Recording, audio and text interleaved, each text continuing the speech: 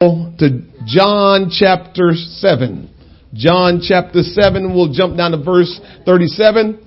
Amen. Again, so wonderful to see everybody in the house of the Lord. Zoe came back to see me. Amen. She thinks this is her spot now. She's just trying to take over. Zoe, good to see you.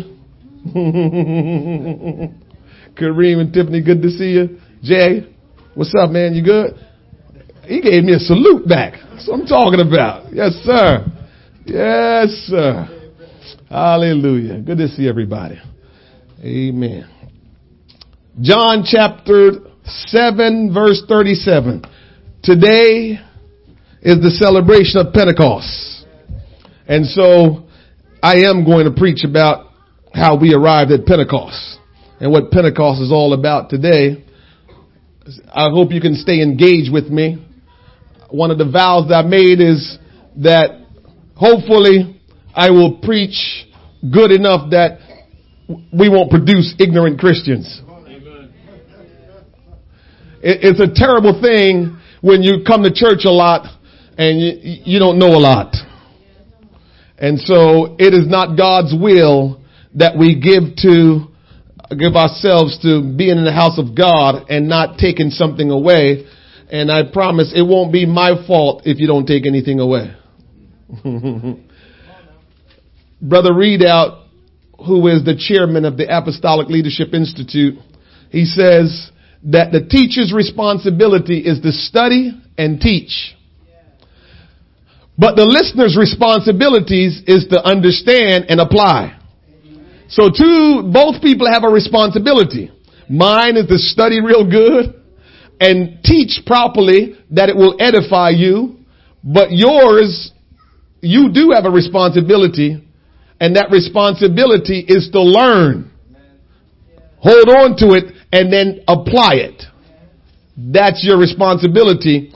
And if you're coming to church and you say the preacher is teaching, then you got to ask yourself, am I learning? Y'all got quiet. Ooh, it got quiet. It's all right. Quietness don't bother me. Amen. Matter of fact, I appreciate quietness sometimes. John chapter 7, verse 37. The word of the Lord says, in the last day, that great day of the feast, Jesus stood and cried, saying, if any man thirst, let him come unto me and drink. He that believeth on me, as the scripture had said, out of his belly shall flow rivers of living water. But this spake he of the Spirit, capital S, which they that believe on him should receive. For the Holy Ghost was not yet given, because that Jesus was not yet glorified. Acts chapter 2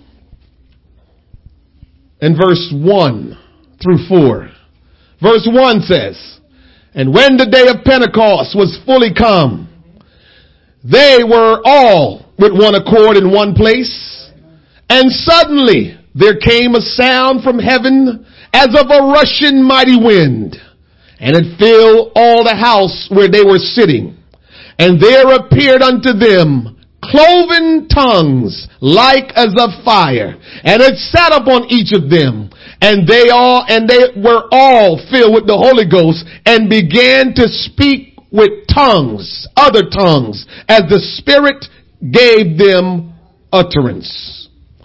There are some places you go in this world today, and I don't know, speaking with tongues get them a little uncomfortable.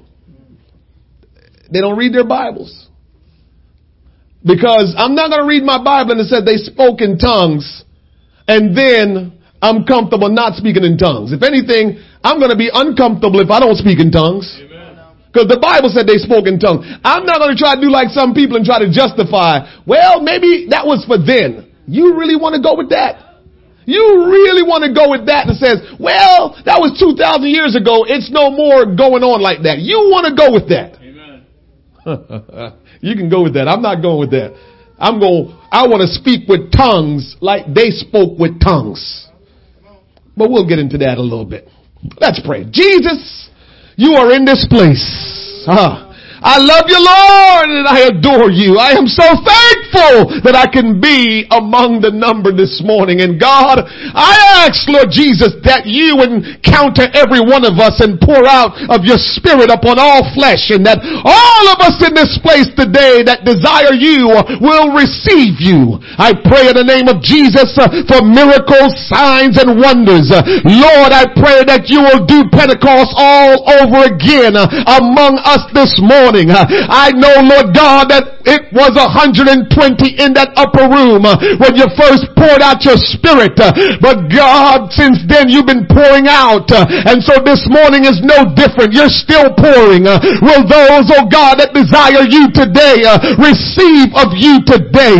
In the name of Jesus, I pray faith will operate in this place. And that God, you will show up and show out. That you will demonstrate your mighty act and power like nobody else can. Oh Jesus, will you sweep through this place? Oh Jesus, will you get a hold of our heart this morning? Oh Jesus, will you do, oh God, whatever it is that we need, will you perform that work among us this morning? And oh God, don't let this preacher stand in your way, but Lord, use me as your will, as your conduit, oracle, and apparatus. Lord, allow me to speak as the Spirit of God inspires and direct me, Lord God. Let every person, Lord Jesus, in this place walk out differently.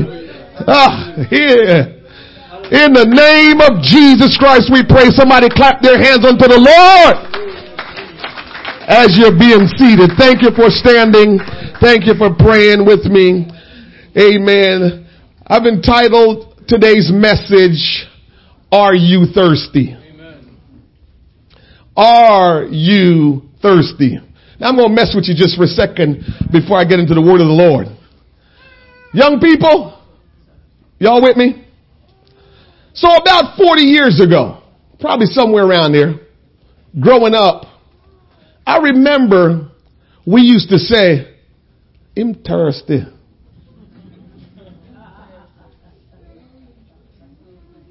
I remember that. I'm going to tell you why I remember it. And I know as a kid what we meant by that. But that was years ago, 40 years or more. That was a slogan about somebody being thirsty. For some of you adults that don't know, it's back. And so now the young people are saying, you thirsty. Young people, can I get an amen? So they're saying it now, you thirsty. Now you know what that thirst is that they're talking about. Because that was the same thirst that we talked about over 40 years ago or less or more. That's the same thirst. We said you was thirsty back then when, nothing was going on in your life. Let's say that. And today they're saying you're thirsty when you just don't have no partner and you desperate for one. You thirsty. So this thirsty word is traveling these days. And we kind of have the idea of what thirsty means. Now it means that you're lacking and you're in need. I love this. And so we're going around saying who is thirsty and who's not. And by your actions, we know if you're thirsty or not. Because that's how people was able to say, you thirsty. Your action says whether or not you're thirsty. And so today we're going to talk about, are you thirsty? I love it. I thought about this when I started hearing it. You know where I started hearing it, Rayon? When I went to your award ceremony. I said, that word is back. Because they had a little skit. And the young people was talking about, he thirsty. I said, no, they didn't. Do they know what they just said? I said, this word is old. Do they know what thirsty means? Because I used to say that back in the day. As a matter of fact, we try to make thirsty look like a bad thing. Means that you corny almost like nothing is going on for you. Because nothing can go on for you. So you desperate, you thirsty. We're going to talk about being thirsty today. But first, let me talk to you about God's master plan. Somebody say God's master plan. This Bible is special, man, because it's the Word of God. There's so many things. Let me say this to you. There is nothing else after this. You can't get any better than this. You can't improve on the Bible. You can't improve on God's Word. If things are not working for you the way you feel like they should be working, you cannot improve upon the Word of God. And so, when things are not working, just be honest with yourself and say, God, what am I not doing? Because your word is the word of God. It is our authority and it cannot be improved upon. So if the word is not working in my life, it's me. It can't be you. Amen. Just be honest with yourself. I say it all the time. I ain't got no problem saying it. God, why isn't this working? What am I? This is one of my famous lines. What am I missing? I say it to myself all the time. What am I missing? There's something missing because something is not working. So what am I missing? I don't have a problem saying that. I'm not ashamed of the game. What am I missing? So God has this master plan that he's been weaving and weaving and weaving. If we live our life in a continual disobedience or rebellion towards God, we will find ourselves in a place of captivity. I'm going to make you feel good. Don't think I'm going to make you feel bad. Bondage comes when we live our life in disobedience or rebellion to God. We find ourselves in bad places, bad situations. We find ourselves bound up in a situation where we can't get out because of our rebellion and disobedience towards God. Our struggles and our situations that we find ourselves into, that we're praying and asking God to help us to get out of it, it started with us deciding to disobey God or rebel against God. I mentioned this Thursday night in our Bible study, and I'm going to mention it here this morning. You have to follow before you can lead. That sounds simple, and that's a quick nodding of the head because it makes all the sense in the world. You have to follow before you can lead. When Jesus walked this earth, and even from the beginning of time, what he does is he leads us. And he's not leading us because he just wants to lead us. He's leading us because one day we will become the leaders of others. Who are you leading? Because we have to follow in order to lead. And sometimes we try to make ourselves leaders and never follow, and you will never lead anybody. You're just taking a walk.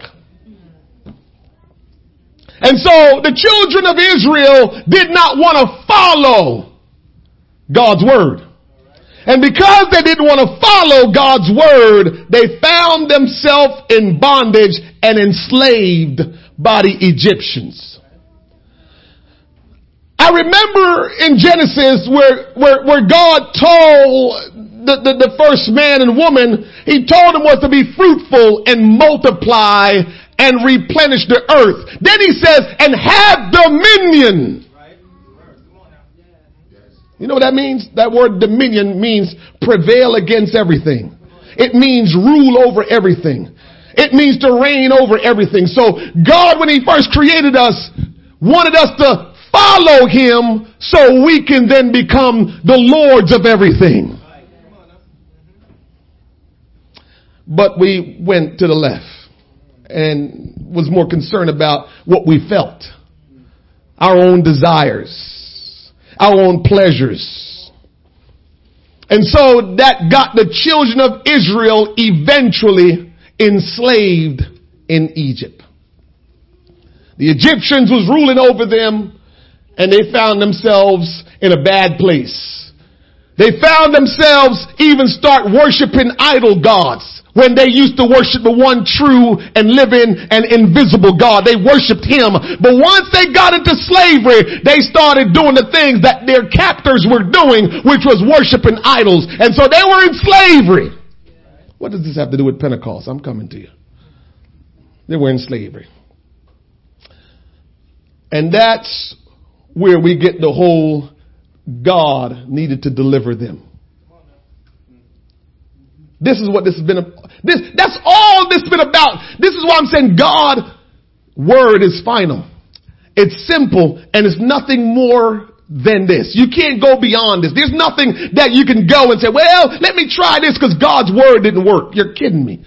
You can't go any further than this. Amen. You're stuck with this. This is the only answer. This is it. Nothing else.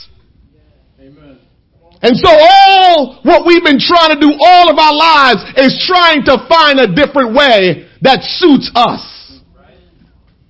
That's all we've been doing. How can I do this God thing or live this life on earth that suits the way I desire? And that's all we've been searching for. That's all we've been desiring. And as we live our life for that, let's look back on the children of Israel and find out what happened. Can we learn and not be like some of the young people? I tell my kids all the time, why do you have to learn on your own what I already been through and I can tell you without you even trying it? We always done that. Even way back then, we're still today telling our children, listen, just talk to me about that so you can eliminate that situation and wasting time. Just listen to what I'm saying so your life will be on a fast track. You know, when you go to Great Adventures or you go to Disney World, you can go on the fast track. Well, young people, if you listen to your parents, you can go on fast track and not have to be slow. You slow yourself down all the time because somehow you think that you can come up with something and be able to get it done better than us. There's some things you might can do better than us, but understand this. There's some mistakes we made that you're going to make the same mistake if you don't listen to us. Amen. It's just that simple. Amen. And when you make the same mistake, you don't know how long. Would it be, a year, 2 years, 5 years? How long is it going to take you to get past it? We don't know that. Children of Israel is now in a bad situation, find themselves in slavery. They find themselves in a situation where they can't really serve their God the way they want. They can't worship their God like they want. And now they want to cry the blues because things are wrong, when in actuality they started out rebelling against God. And so now they're entrapped. Now they're enslaved. And now they're in a situation where they can't control their own destiny and their own life. Somebody else is. Hey, listen to me. We can live in this world, and no matter how we live, we will always be controlled by something or somebody. So you choose what you want to be controlled by. Do you want to be controlled by your addictions? Do you want to be controlled by somebody else? Do you want to be controlled by Satan himself? Or do you want to be controlled by God? You see how simple it is? You're gonna be controlled by something. You choose what that something is. You decide what will control your life, because you can't escape that something or someone will control your life. It could be your desires. This is what I like. Then your desires are controlling you. Your desires are being lord over your life. You choose. Children of Israel went into slavery because they wanted what they wanted and not what God wanted for them. And so they're in bondage and they needed to be delivered. They couldn't deliver themselves. You can't deliver yourself out of where you are. Stop and think about that. If you're in a bad situation, you can't get yourself out because you're in it. You need somebody that's not in it to get you out of it. And until somebody that's not in it with you comes along, you will stay in it.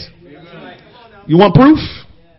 The Bible says that God looked for a man to stand in the gap for all of humanity, to save humanity, a man that never sinned, a man that was always righteous. God looked for one of those and he says, oh Lord, ain't nobody. This is why God had to become a man. Now you want to know why Jesus is God? Because when he looked for a man that will not be in the same situation as everybody else, he couldn't find none. Because we can only be saved by somebody that's not in our situation. You can't be saved by you. No matter how much you think you can do it. No, you can respond to the Savior, but you can't save yourself.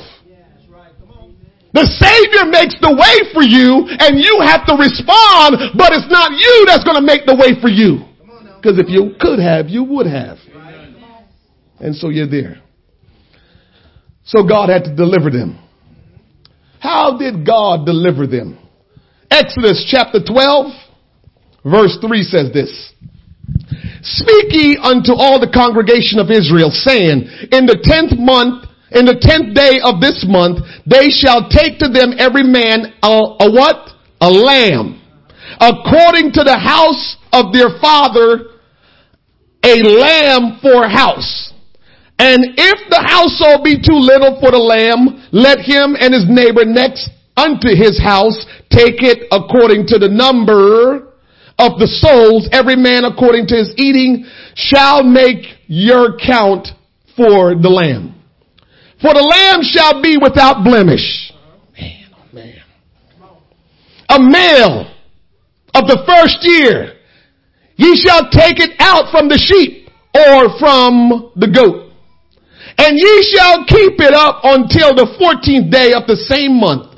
And the whole assembly, not some of the assembly, the whole assembly of the congregation of Israel shall kill it in the evening. And they shall take of the blood and strike it on the two side posts and on the upper door posts of the houses wherein they shall eat. And they shall eat the flesh in that night. Roast with fire and unleavened bread, and with bitter herbs they shall eat it. Eat not of it raw, nor sodden at all with water, but roast with fire his head with his legs. That's how we get good at soup. His head with his legs and with the purtenance thereof.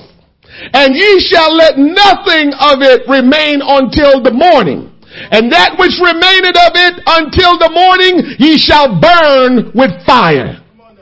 And thus shall you eat it with your loins girded, your shoes on your feet, and your staff in your hand. And ye shall eat it in haste. It is the Lord's Passover. Verse 12 says this. This is the final verse. For I will pass through the land of Egypt this night, and will smite all the firstborn in the land of Egypt, both man and beast, and against all the gods of Egypt I will execute judgment.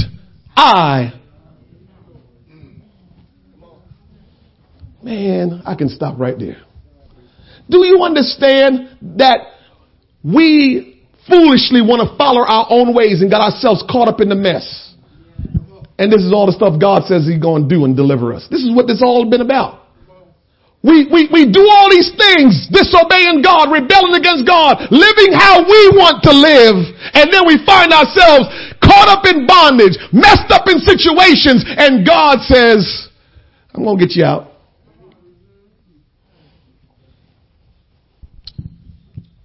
It always takes two though. Because when God come to get you out, you can still say, I don't want to go. And that's what some people do. Nah, I'm good, God. I'll just keep on living this life of struggle. I just keep on living this life that controls me. I'm good, God. But here's where I'm going with this.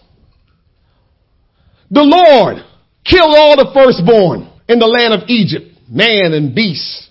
And the only people that was spared was the people that put the blood on the two doorposts. One to the right, one left, and one over top. So when the death angel passed through all of Egypt that night, everything that God said would die, died. And the people with the blood, he passed over them. And they never died.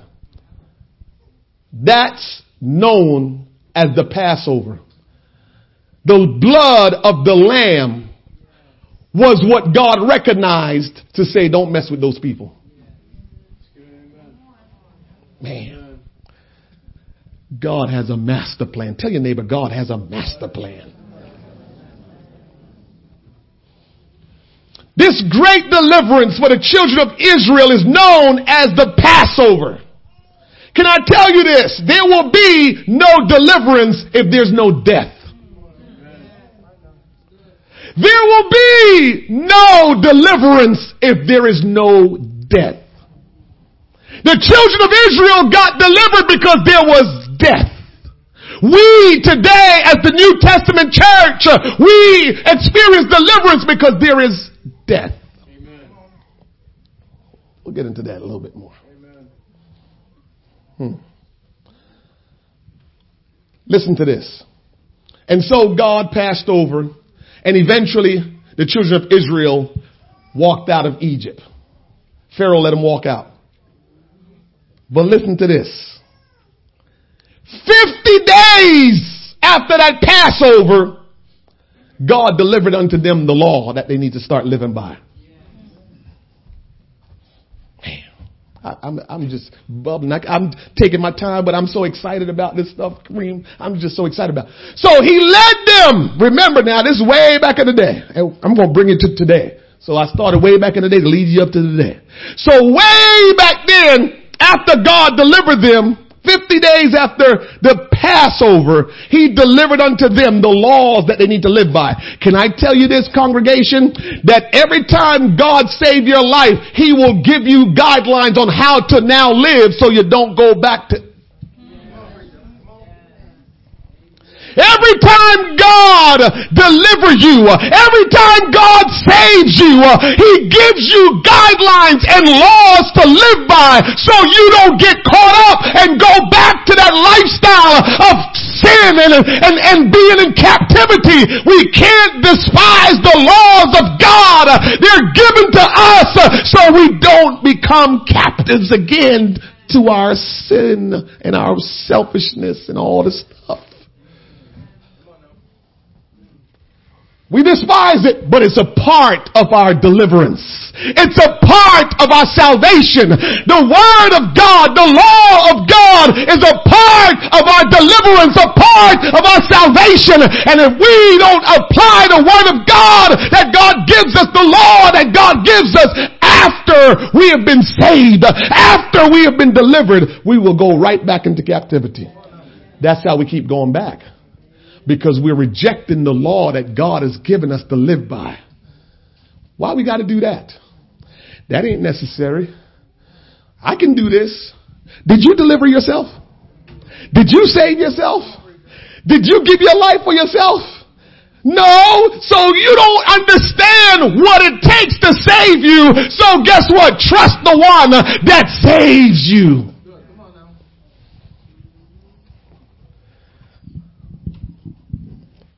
50 days after the Passover, they received the law. Now let's fast forward. When that Passover took place, remember I told you we like to always figure out a way to celebrate? They started using that date as a celebration date. So this is why I'm not in the Jewish homes. Brother Barry probably know what they do. So on Passover, they have great supper. They enjoy themselves. It's a celebration. But what they're doing is they're celebrating their deliverance. They're celebrating their salvation. They're celebrating the Passover that God spared their life and delivered them out of Egypt. That's what the celebration is all about. Yeah, they're eating and drinking and having a good time, but they're remembering what God did for them. And so, New Testament, they've been celebrating every time, same year, Passover, enjoying it. New Testament now.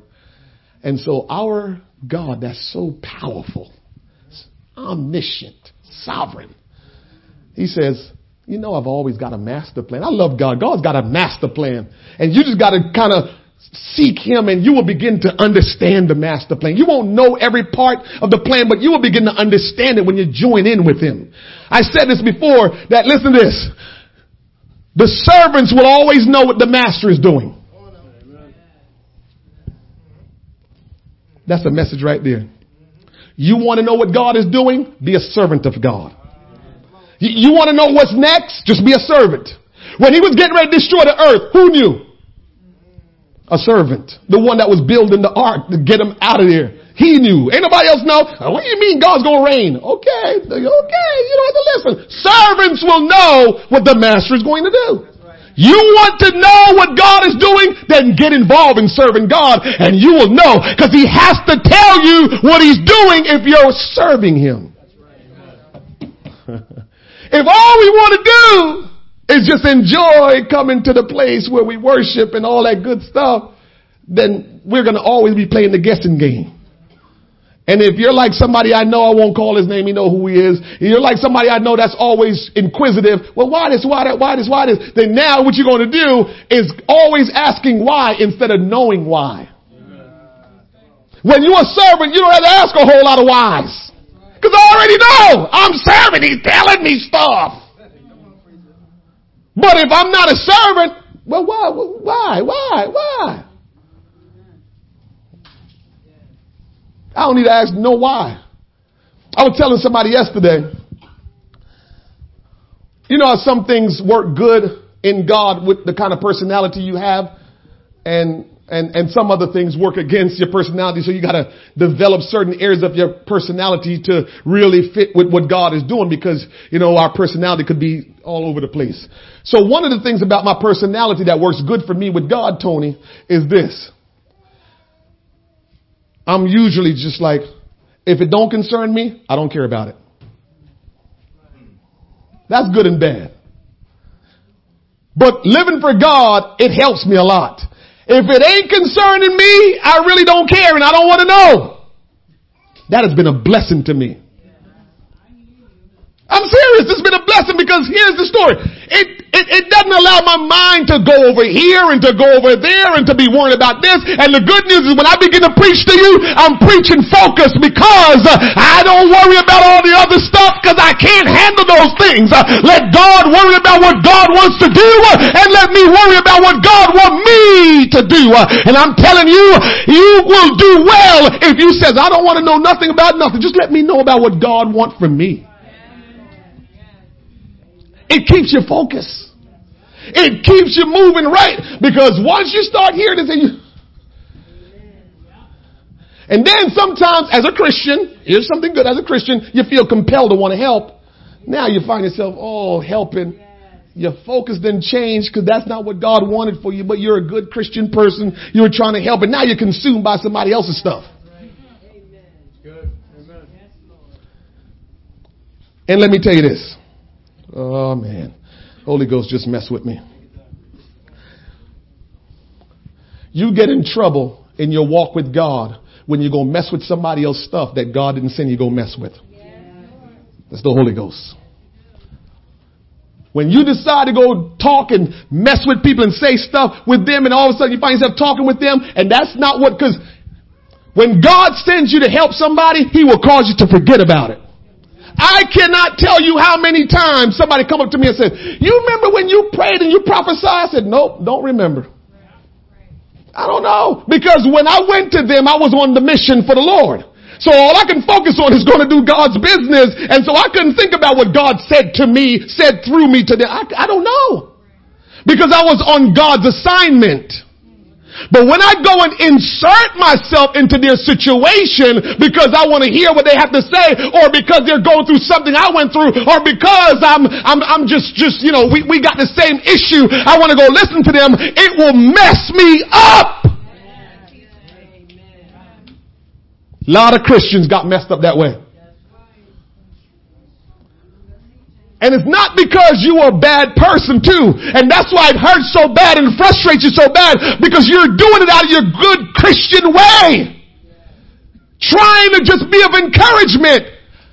If God don't insert you in the situation, stay away from it.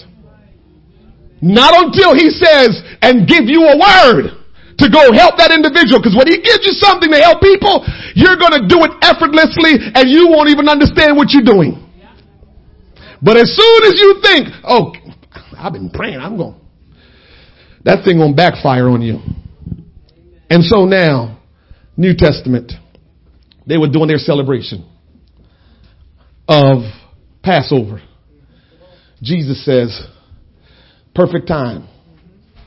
Perfect time. And so guess what? The crucifixion happened on the day they celebrate Passover.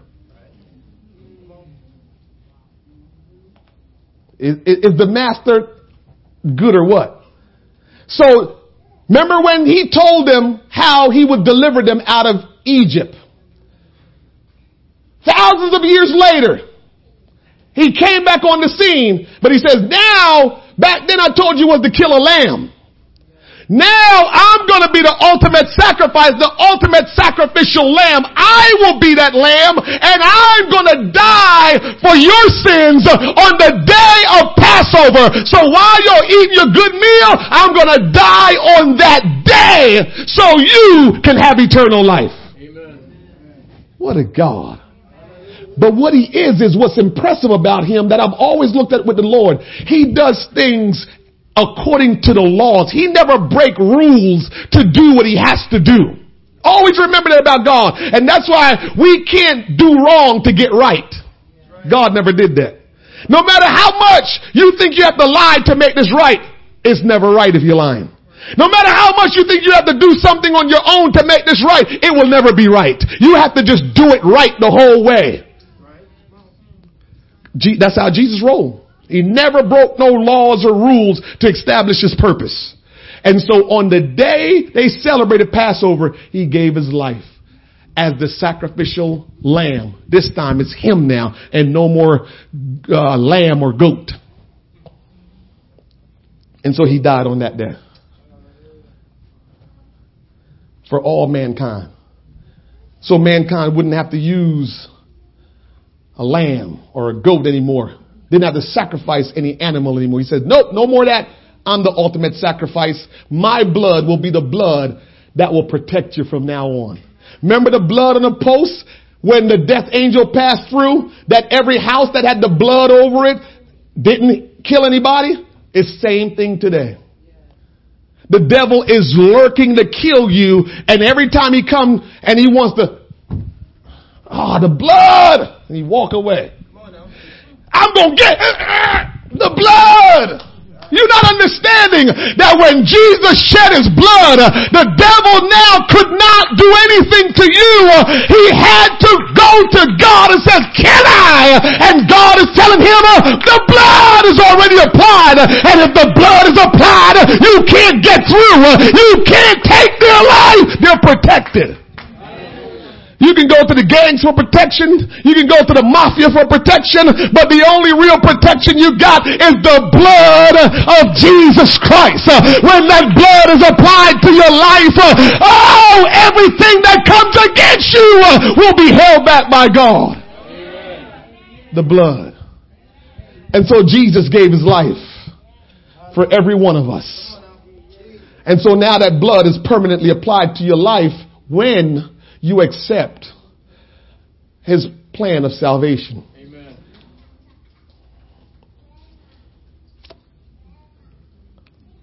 Should I go down that road? Okay. You all know how the Israelites was able to be saved, right? They was led out of Egypt, and then they got to the Red Sea. And they thought they were done because Pharaoh and his chariots and his soldiers were coming. They thought they were done. And then God parted the Red Sea. And then they walk across on the Red Sea. That crossing over was an example of baptism. Amen. It was water. They went through the water. They parted the water. God parted the water. They went through the water. Just think about when somebody go down in the water. What happens? Look at them. They go down and the water just opens up. Amen. That was baptism back then for them. So God kept his plan together by not changing, but just updating. Amen.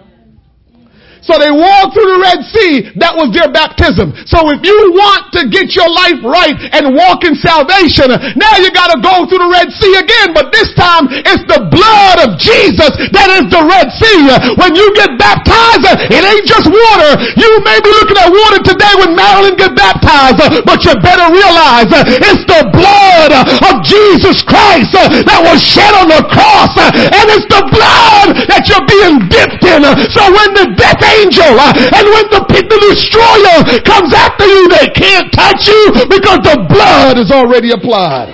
This is why you gotta get baptized. This is why you gotta give your life to God. No baptism, no blood, no salvation. Oh God. Ah, man. Y'all see how sharp God is? And so it brings me to this point, Brother Fox, because we talking about Pentecost. 50 days after Jesus Christ was crucified, 50 days, he poured out the Holy Ghost in the upper room. Y'all ain't got it. It went over your heads. All right, let me give you a scripture that might mess with you. Jeremiah chapter 31, verse 33. But this shall be the covenant that I will make with the house of Israel.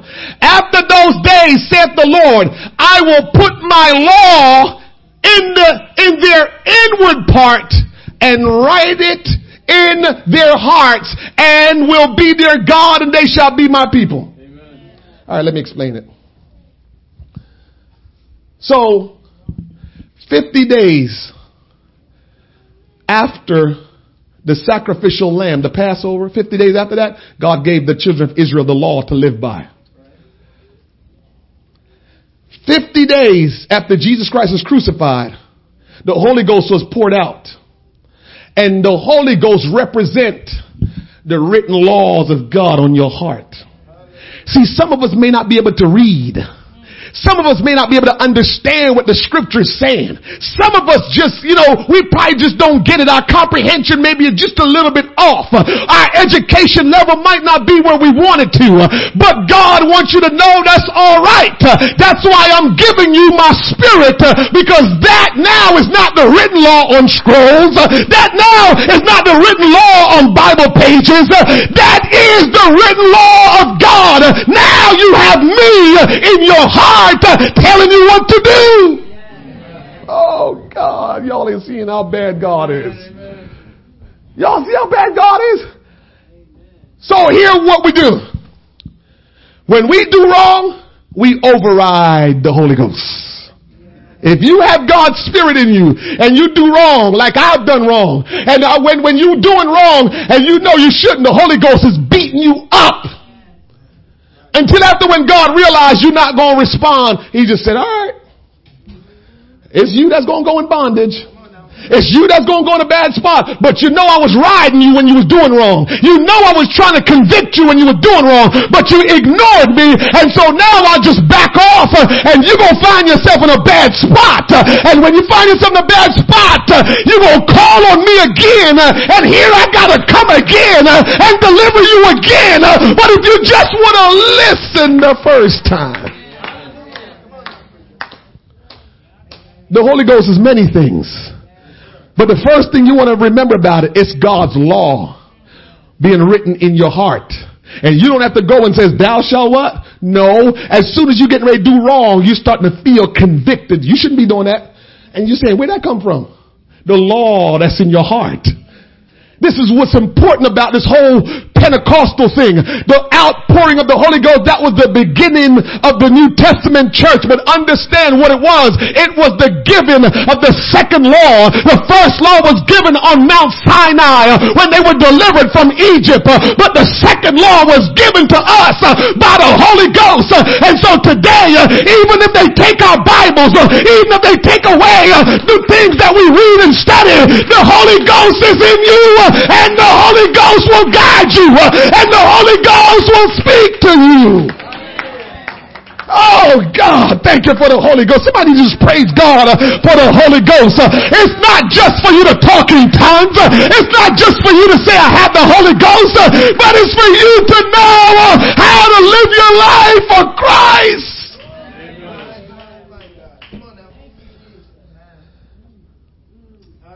And so you understand what Pentecost is all about. The Bible says, and on the day of Pentecost, when the day of Pentecost was fully come. So it's telling us that joyous Pentecost it means 50. It was a feast that they had. Remember I told you they want to celebrate everything. It was like a feast that they were having that day. God just know. Let me tell you, man, y'all got to know y'all God. God will always come on the scene for people to know he's on the scene. The thing about it is we don't look forward to letting God come on the scene. We think God want to be incognito and coming on the scene, but God wants people to know who he is so they can be saved. And so what God did was on crucifixion, it was a celebration. He showed up. Remember, it talked about when he entered Jerusalem and it says Hosanna, and he was on that donkey and he walked in, crowd was there. Hosanna, Hosanna. And he got crucified. And so now when the day of Pentecost came, it was a feast and everybody came, and that's when he poured out his spirit the first time. So people can now have the indwelling of his spirit and not having just the influence of his spirit. Back in the day, Sister Angela, when you read about the prophets and you read about all those men of God and women of God, they were inspired and influenced by the Spirit of God. The time had not yet come for God to put his spirit inside of us because there's a master plan. And so he does things in order. And so back then, the Spirit of God influenced people, moved on people, and so they prophesied and they did things like that. But today, God, when the day of Pentecost came, God says, now I am going to fill you with my Spirit. There's going to be an indwelling of my Spirit in you now. And so no longer you have to worry about the Spirit of God moving on man. You have the Spirit of God with you at all times. Yes. And so the day of Pentecost came, because God wanted us to have the written law in our heart, and no longer do we have to go get the scrolls out. No longer do we have to go get the things, the leather things that they wrote on, and wherever they wrote on. God says, no. I want my law to be in your heart. Now, what's scary about that is what kind of excuse are we going to give God for when we don't do right? Because you can fake me out and tell me anything and fake out your brother and sister, tell them anything. But here's the story. If God's Spirit is in you, whatever you was not supposed to do, God already pricked you in your heart not to do it. You just override him. You just decided, I don't want to do that. Listen, we all have done that. So I'm not trying to make you feel guilty. This is not a condemnation church. This is a church of just Christ being at the center doing what he's doing. I'm not here to make you feel condemnation, because condemnation means that you are condemned and you don't have no hope. So when you feel condemnation, whoever is trying to make you feel that way, they're not right with God, because you can't make people feel condemnation. You're supposed to make people feel convicted to want to do what God wants them to do. So you feel conviction this morning to say, oh my God, we all felt that conviction. We all allowed the Holy Ghost to be of none effect in our life, knowing we was walking towards or doing something or saying something we know wasn't right, and the Holy Ghost was beating us up. And while we're saying wrong, the Holy Ghost said, no, you ain't right. That ain't right. And we still say it because we said, man, I already said it. I might as well keep saying it. You know that's how we do. It already came out. I'm just going to say it. And the Holy Ghost, stop. You know you weren't supposed to do that. And then instead of just stopping on the spot and saying, all that stuff I just said, I'm just an idiot. Sorry. I'm sorry. So sorry. Please forgive me, because I'm a Christian. What in the world? I just lost it for a little bit right there. I'm so sorry. Please forgive me, because God is in me, convicted me, and I just did wrong. I'm so sorry. I shouldn't have done that. Will you please forgive me? That's what God wants us to do on the spot, because it gives him glory. You never thought about that. You only thought about you looking bad.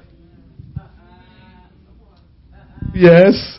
You won't say that because I'm going to look bad if I say, no, God gets the glory when you do that. It don't have nothing to do with you looking bad.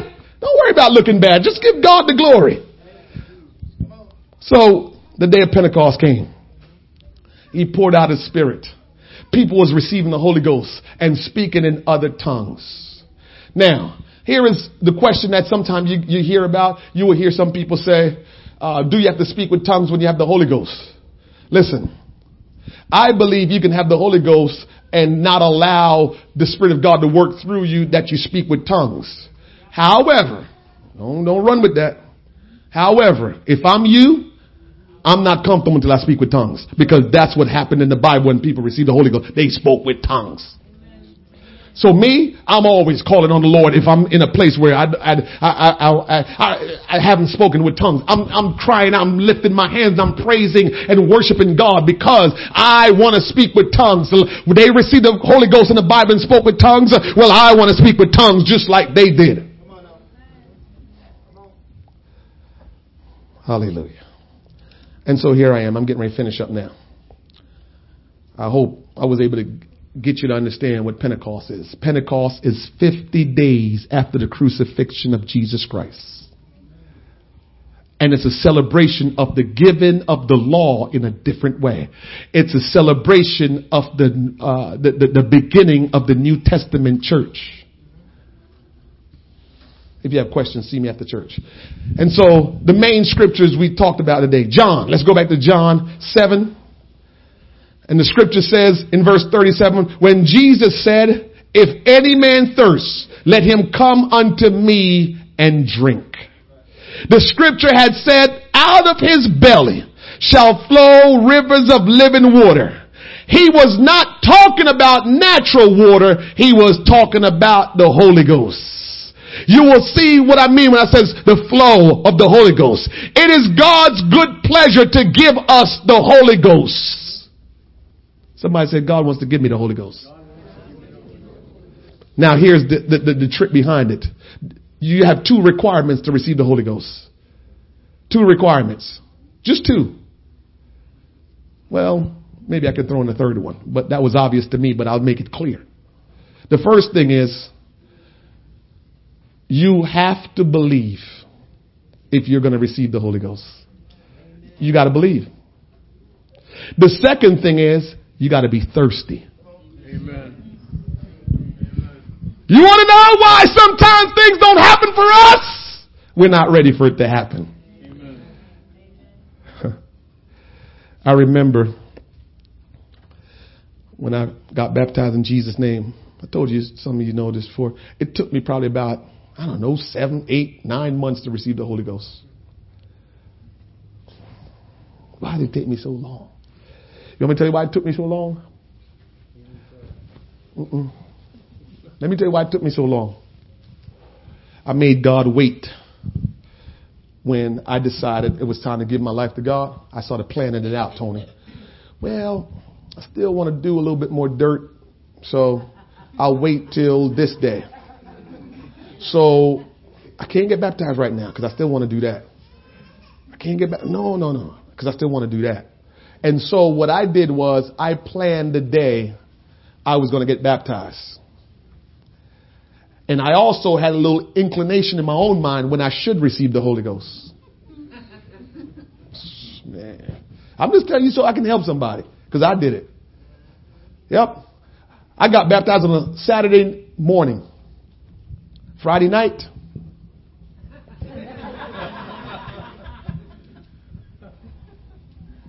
Not good. Not good, Tony. Because I'm planning it all out. This is what I'm going to do on this day. This is what I'm going to do on this day. I'm telling you how God operates. And you can go ahead and plan what you want. God will say, what they said, you want to see God laugh? Show him your plans. Show God your plans if you want God to laugh at you. And that's what I did. And he laughed at me in my face. Oh, you think you're going to get the Holy Ghost? And I'm going to the altar every day. God, no Holy Ghost. People coming up, back in those days, it'd be like, 20 men around you praying, God, shaking you, rubbing you and everything for you to get the Holy Ghost. No Holy Ghost. because I thought I had the plan. This is how I'm going to do it. This is how it's going to work just right for me. And God had to show me a thing or two about a thing or two. So I learned early on, don't plan your God stuff. And I know that's for somebody in here, because some people in here have been planning their God stuff. You can plan it all you want, but you're going to be frustrated, because when you expect for the plan to come together, it will not. My plan didn't come together the way I wanted to come together. And the other thing I was trying to avoid is I didn't want to start talking in tongues and start crying. So every time I went to the altar, I put my head down, put my hand over my head like this so nobody can see nothing. Because I don't want nobody to see me get the Holy Ghost. I'm cool. I tried my best. Then Kareem, I finally got the Holy Ghost. I don't know how long. I think it was between 7 and 9 months it took me to get the Holy Ghost. Finally, I got the Holy Ghost. And I talked in tongues a little bit that night. I felt good. I'm like, all right, okay. This was not too bad. I didn't look too bad, talking in tongues, receiving the Holy Ghost. And then, Kareem, after that, man, every time I prayed, I started crying and talking in tongues and just like standing up in a corner, just praying and talking in tongues, and people could just see me. I was like a spectacle. I'm like, oh, God. Every one of my plans, God messed it up. Because I wanted to receive the Holy Ghost cool, because I was cool. So I wanted to get it cool. Man, God made me look foolish, according to my standard anyway. I'm crying all the time. One day I called myself trying to give a testimony. I started crying in front of the whole church. I couldn't get my testimony up real good. I started crying. I got home, my crazy wife. I ain't never seen you cry before for nothing.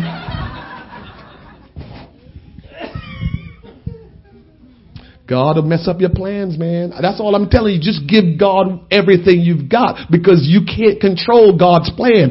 God is in control of his own plan. So if you're thirsty and you believe, God wants to fill you with the gift of the Holy Ghost. When we are thirsty for a drink of water, we know what to do. When we're hungry for food, we know what to do.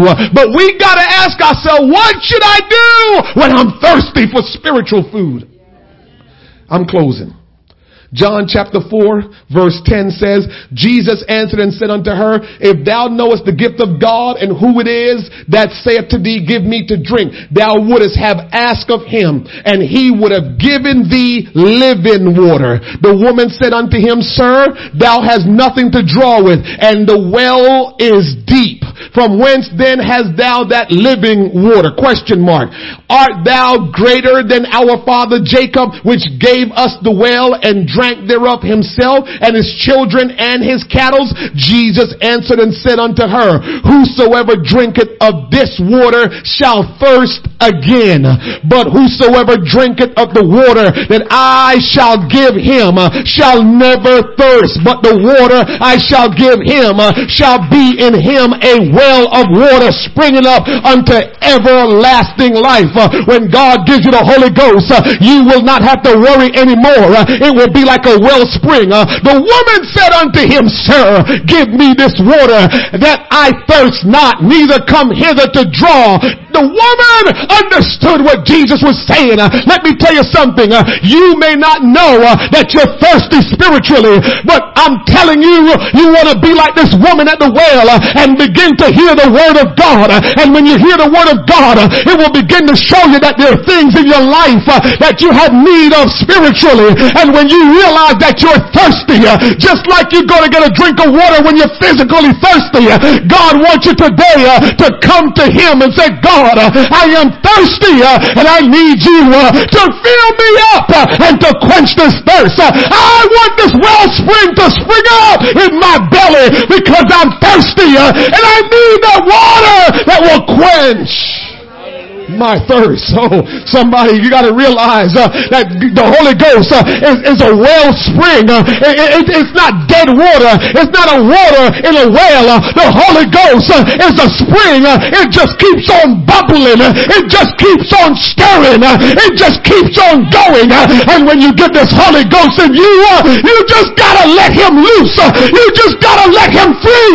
You just got to let him do what he does. Oh God, will you spring up in our heart that we will be satisfied? Will you spring up in us that we will be satisfied? Stand to your feet. The Holy Ghost is a wellspring. If you're thirsty today, oh, can I tell you this? We don't understand. The Holy Ghost is the invisible God dwelling inside of you. God in you. That's what the Holy Ghost is. It's God in you. And if you will allow God to come in you today, if God is not in you, will you give him that opportunity to fill your soul? The Holy Ghost is here and he wants to fill your soul. The Lord Jesus wants to fill your soul today. He wants you to receive his spirit today. It's a fountain that's a living water. Oh God, if somebody here today is feeling unblessed, if somebody is unhappy or doubting, if somebody is weak or weary, overtaken by sin, unloving, God is here today because he wants to fill you with the gift of the Holy Ghost. Can I tell you, there are some of us that we've been living for God and we have the Holy Ghost and we don't realize that we have neglected the Holy Ghost. Oh, hold on. Let the Holy Ghost speak.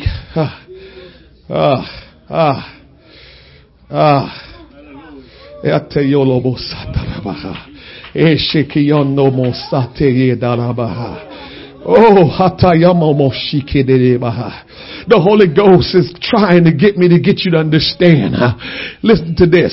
If you continue to override the Holy Ghost, he will become dormant in your life. You will have God's Spirit in you. You will have the power dwelling in you, and it will be of none. He will be of none effect in your life if you continue to override him.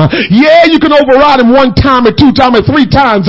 Whatever the little bit of time is, you might override him, and he still will come knocking and say, don't you override me. I want you to obey me. But there comes a time, Tony, if we have the Holy Ghost inside of us and we continue to live in rebellion and we continue to live in disobedience, the Holy Ghost will become of none effect in our life. He will become dormant. He will back off and says, I can't do anything with you until you surrender. I can't deliver you until you surrender. I can't be a wellspring up in you until you surrender. I can't save your soul until you surrender. Having the Holy Ghost is not enough.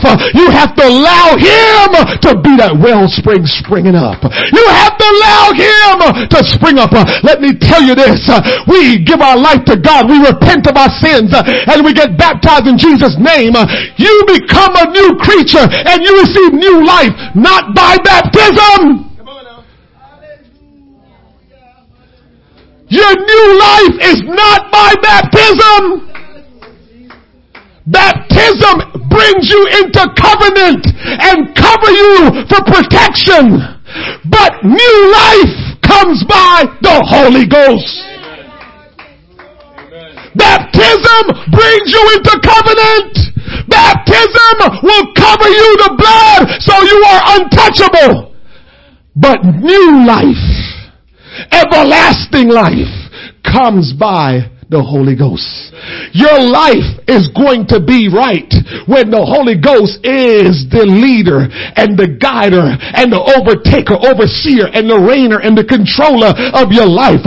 When you allow the Holy Ghost to rule in your life, now you will walk in what they call, the Bible called, the newness of life.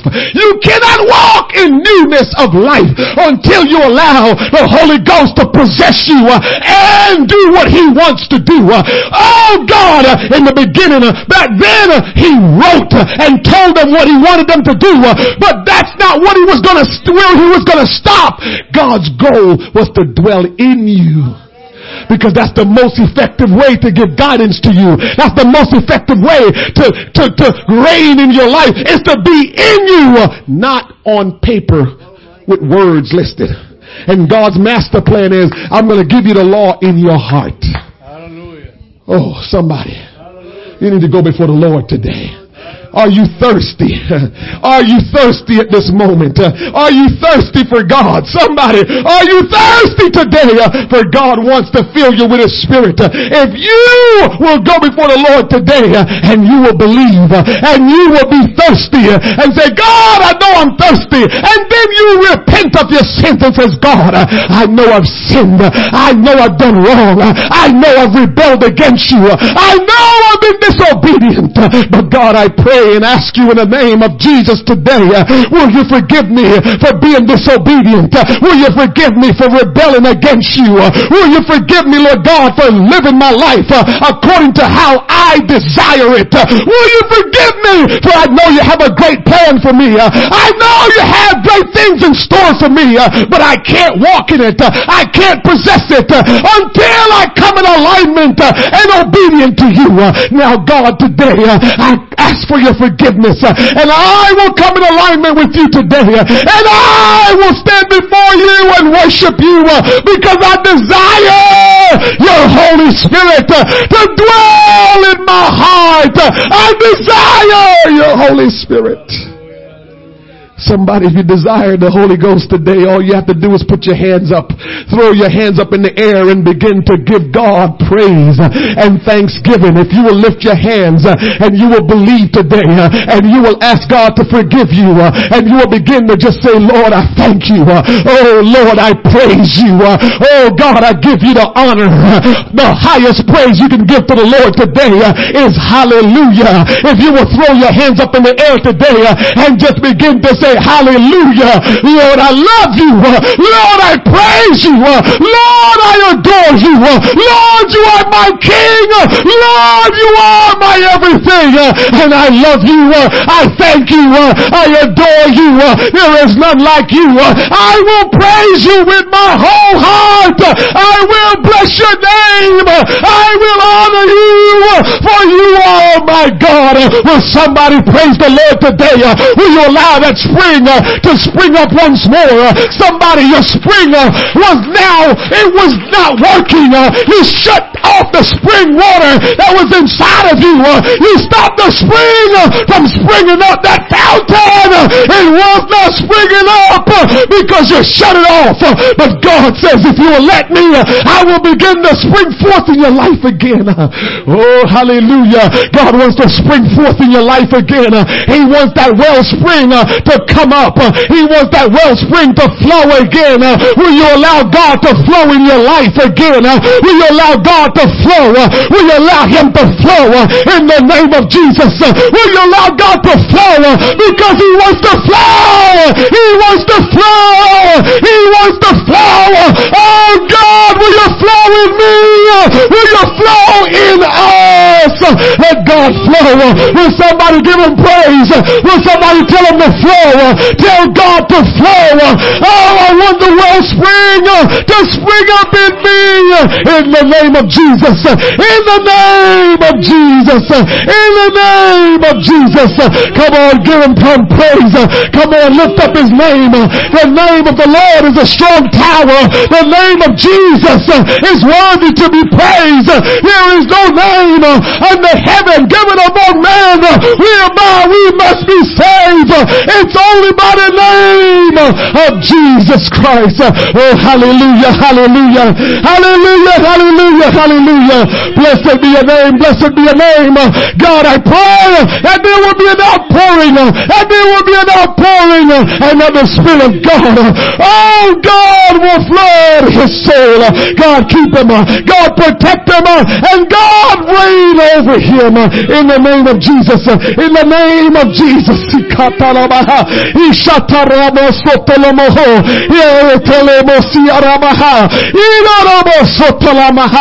Listen to the voice of God. God is speaking to you. Don't override the Spirit of God, but begin to listen and obey. God says, open your mouth and speak.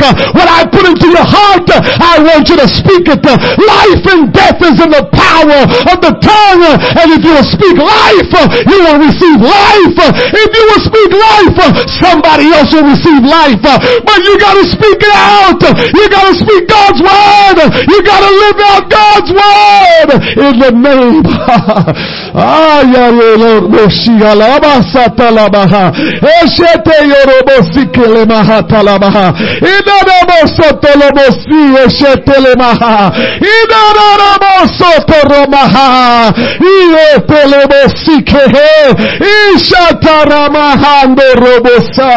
Receive the Holy Ghost. Let the wellspring be deposited in your heart, that he may spring up, that he may give life, that he may give strength. Oh God, help her to touch her in a special way. Touch her in a special way. Let the power of the Holy Ghost reign. Let the power of the Holy Ghost reign. I pray in the name of Jesus Christ that you will experience the supernatural power of God in the name of Jesus.